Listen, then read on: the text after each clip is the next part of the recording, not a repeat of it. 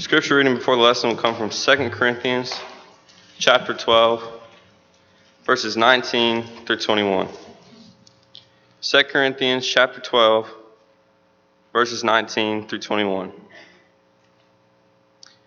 Again, do you think that we excuse ourselves to you? We speak before God and Christ, but we do all things, beloved, for your edification.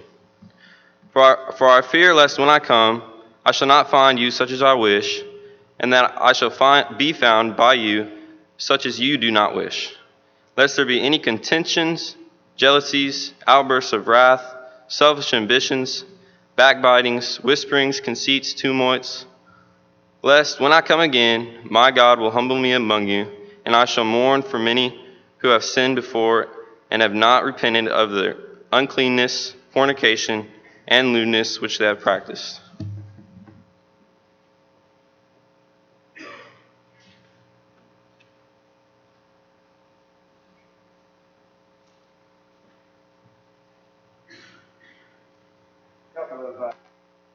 See if I'm on. There I am. A couple of neat things that have happened today, and I thought I'd just tell you about them. As preachers, and I guess the elders are somewhat in this boat as well, we sometimes hear comments from visitors that maybe others wouldn't hear. We had some visitors with us this morning, and they were just incredulous. They caught me in the foyer, and they asked this question. They said, "What are these microphones hanging down?" And I said, well, these microphones, I'm not sure they've worked in years. As far as I know, the AV booth may have more information on that. And they said, well, where was the sound coming from during the singing? And I said, that was us singing.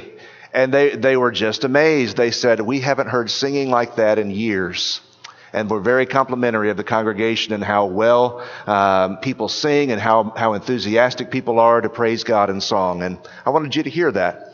After services this morning, I received a call from the North Fort Bend congregation, and they had a baptism, and so we were able to meet them up here and let them use our baptistry because they don't have one right now. And we're very, very happy for the work that's going on with that congregation. Vincent McKinney is their preacher's name, and he was here and was just really, really excited about this young lady named Bonnie who was baptized. And it's a wonderful thing anytime anyone puts on Christ in baptism. We're thankful for that. I also want to say this.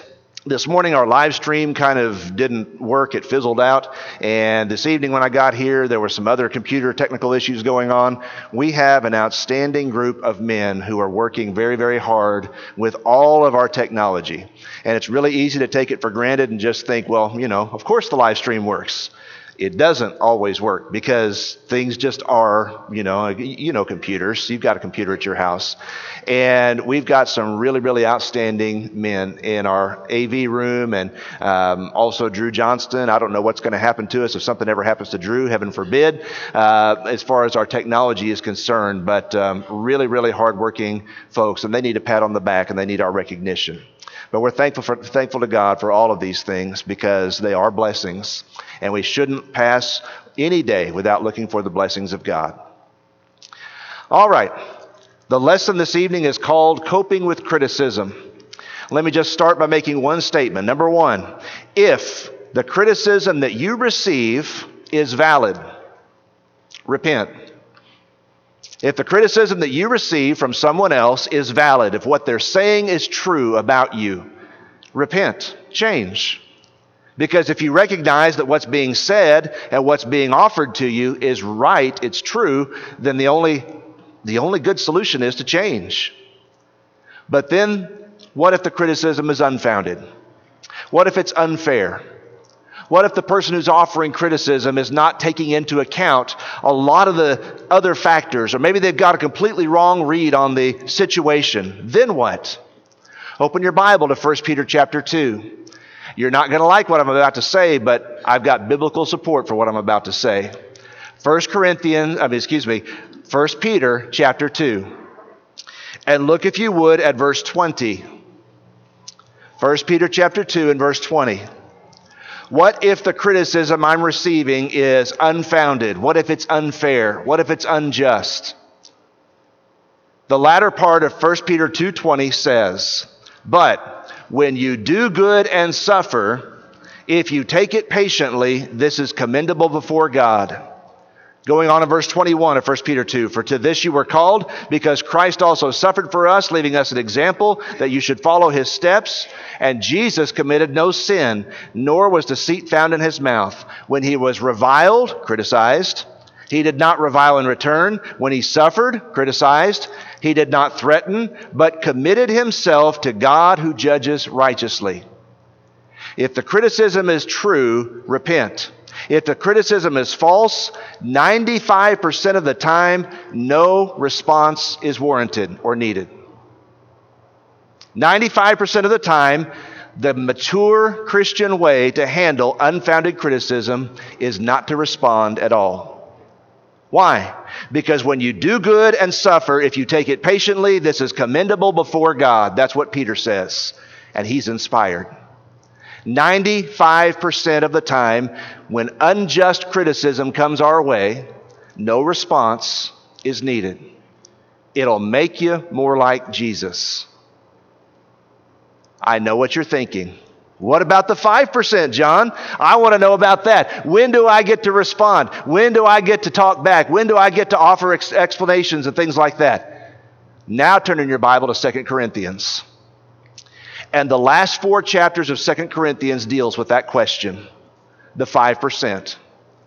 When do I need to respond to unfair criticism? The Apostle Paul, in his ministry, received unfair criticism. As you read 2 Corinthians, they criticized Paul's methods. They said that Paul could write a really bold letter. He was scathing in some of the things he said in his letters. But they said his presence, when he's with us, when he preaches, his presence is weak among us. 2 Corinthians 10, verse 10. They didn't like the way he did business. Not only did they criticize his methods, they criticized his motives. 2 Corinthians 10, verses 13 through 18. They said that Paul was all about personal glory, and he was all about taking credit for what other people had done. And Paul responds to that, 2 Corinthians 10, 13 through 18. They criticized his methods, the kind of preacher he was, the way he preached his lessons. They criticized his motives, his reasons for doing what he did. And they even criticized his message. It seems that there were some who said that Paul's message was deficient, that he wasn't preaching the same gospel as some of the other apostles. And so they criticized 3 areas of Paul's ministry: his methods, his motives, and his message. And none of it was true. And what I want you to hear tonight is this: Paul was extremely reluctant to respond to criticism. It was unfair, all of it. But it's not as if Paul was eager to deal with this. So why does he? In 2 Corinthians 10 through 13, why does Paul deal with these criticisms of his ministry? And here's the answer. Because the criticisms were hurting the church. Because the things that were being said about Paul and about his ministry were causing people to lose their faith. Look at 2 Corinthians 11 and verse 13. Listen to what he says. 2 Corinthians 11 and verse 13. He calls people that are among the church that are criticizing him false apostles, deceitful workers, transforming themselves into apostles of Christ. And he compares them to the messengers of Satan in the very next verse. The reason why he responds to unfair criticism is not because he's got his own reputation to maintain, but rather because this criticism was causing division and it was causing people to lose their faith. It was hurting people's souls. That's the 5%. The 5% has nothing to do with you and me. The 5% has to do with the cause and the glory of Christ. Okay, so that said, 95% of the time, unjust criticism needs no response. 95% of the time, if we do good and suffer, this is commendable before God. That's what the Bible teaches. But what about that 5%? If I'm going to respond to unjust criticism, if you're going to respond to unjust criticism, how do you do it? Three things that you can see Paul doing in these passages, 1 Corinthians 10 through 13. And you might just as homework this week study these passages. Pay attention to how Paul deals with his critics and what he says to them as he's responding to this unfair criticism of his ministry. Here they are. Number one, keep a humble view of yourself. Keep a humble view of yourself. You know, when somebody criticizes us, and especially when they criticize us unfairly, we get defensive and we want to respond in kind. We want to offer explanations. We want to set the record straight. We want to tell people like it is. We want others to know that our best motives and intentions were at heart. We want to respond and defend ourselves, and Paul doesn't do much of any of that. Rather, he keeps a very humble view of himself. This is not about him. Although his ministry as an apostle is why he's responding to all this, he keeps a humble view of himself. Look at what he says in 2 Corinthians 10, verse 1. He says, "Now I, Paul, myself am pleading with you by the meekness and gentleness of Christ, who in presence am lowly among you, but being absent am bold toward you." Paul thinks about himself as one who is lowly and like Christ in his meekness and in his gentleness. He's keeping a humble view of himself. Not only that, 2 Corinthians 10 verse 17, he says this, "He who glories, let him glory in the Lord." Where was Paul's reason for rejoicing? It wasn't in how well people thought of Paul. It was in how well people thought of Jesus Christ. And if we keep that view, that's going to help us through a great deal of criticism. 2 Corinthians 11, verses 6 through 8. "Even though I am untrained in speech," he says, "I'm not in knowledge, but we have been thoroughly manifested among you in all things.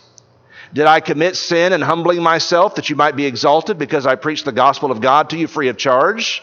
I robbed other churches," he says, "taking wages from them to minister to you." What's Paul doing? He's humbling himself. This is not about me. I've humbled myself among you. I've been lowly among you. This is not about Paul and his name and his reputation. You know what? Sometimes when we're criticized, we think that it's our task to defend our reputation. You can write this down if you're taking notes. Character. Character is what you control. Character is what I control. I've got control over my character and my integrity. My reputation, if my character is right, will take care of itself with people that matter. Your reputation will take care of itself with people that matter if your character is what God would have it to be. And what people of God need to do is focus on character, humility, meekness, gentleness in times when we're criticized. Second, what does Paul do? He keeps a humble view of himself when he's criticized, but secondly, he keeps a high view of his position in Christ. Who was Paul? He was an apostle of Jesus Christ. That is a high position for this man to have received. It wasn't achieved, it was received. A high view of his position in Christ, and he had to remember the ministry and the work that Jesus had given him. And you and I, if we're going to respond to criticism that's unfair because the church is being harmed, or because the cause of Christ is suffering, if we have to respond to criticism under those circumstances, we must remember the roles and responsibilities that the Lord has given to us. Parents, you ever receive unfair criticism from your kids? Sometimes happens. Don't forget, God has given you a high position in the home. Keep a high view of your position in Christ. That's the idea. What does Paul do with his apostleship? Look at 2 Corinthians 10, verses 7 and 8. He says, "Do you look at things according to the outward appearance? If anyone is convinced in himself that he is Christ, let him again consider this in himself, that just as he is Christ, even so we are. For even if I should boast somewhat more about our authority, which the Lord gave us, it is for edification and not for destruction." Why was Paul made an apostle? It was for edification. And Paul defended his apostleship because the church would be built up by his ministry. Edification. 2 Corinthians 11, verses 4 and 5. Paul writes, For if he who comes preaches another Jesus whom we have not preached, or if you receive a different spirit which you've not received, or a different gospel which you've not accepted, you may well put up with it. I consider, though, that I am not at all inferior to the most eminent apostles, he says in 2 Corinthians 11, verse 5. Paul did not have a problem telling people when it mattered, my role and my responsibility was given to me by God, and I am equal to, not inferior to, the other apostles. His position, his role in Christ mattered. 2 Corinthians 12, verses 11 through 13. Again, as Paul writes about what it means to be an apostle, he says, I've got all the marks of apostleship. The signs that I've done, the preaching and teaching that I've done, the suffering that I've endured, those things demonstrate my apostleship and my authority. Keep a high view of your position in Christ. And then third, during that 5% when we need to respond to unfair criticism, do all things for edification. You know, it's really easy for arguments to become destructive. It's really easy if we decide to respond to criticism that's unfair, for that to become a source of division, a time when people are torn apart in their relationships and the church suffers even more. If we're going to respond, we need to make sure that what we're doing, we do for edification, for building up, not for tearing down. And watch as you read 2 Corinthians chapters 10 through 13, watch how Paul talks about his ministry and about how he wants the church to be edified. 2 Corinthians 10 verses 4 and 5, he says, my ministry, the preaching that I do, is about casting down strongholds and every argument that exalts itself against Jesus Christ and taking every thought captive into the obedience of Christ. What are you all about, Paul? I'm not about winning arguments. I'm trying to win souls. I'm trying to help people think straight, think in a way that honors Jesus Christ, because I know when that happens, the church is going to be built up and edified. That's what Paul's goal was. 2 Corinthians 10 verse 8, again, he talks about how his ministry was given to him, and it says it explicitly in that verse, for edification, for building up. I'm here to build you up. I'm here to help you grow. I'm here to help people become closer to Jesus Christ. In 2 Corinthians 10 verse 18, he says, it's not he who commends himself that's approved, but it's the one whom the Lord commends. In every argument you ever find yourself a part of, it's not when people pat you on the back and say, wow, you really did a good job. It's when God looks at you and says, well done. I want to tell you something. The way we handle criticism may say more about our faith than just about anything else.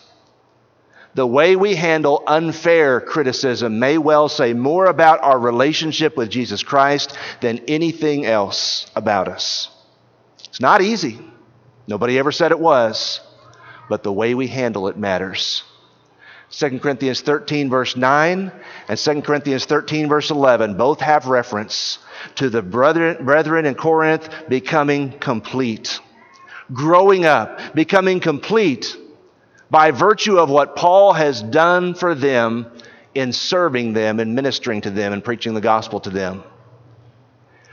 Wouldn't it be wonderful if every time people got into a fuss, every time criticism was offered, wouldn't it be wonderful if the response of the person being criticized was, you know what, I want people to be edified, I want God to be glorified, and I want to have His approval, and I want more than anything for people's faith to be made complete through this dispute.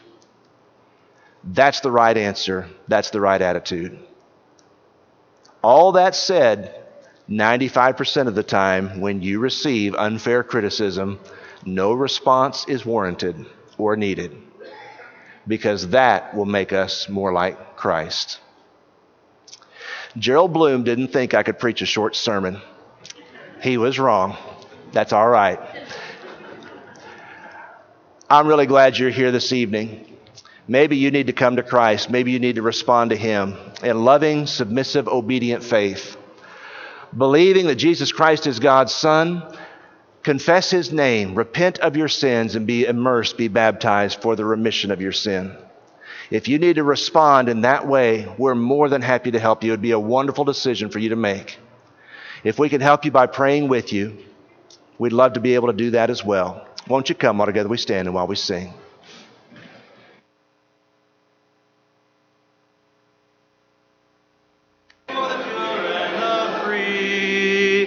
These truths in God's word He has given. How beautiful heaven must be.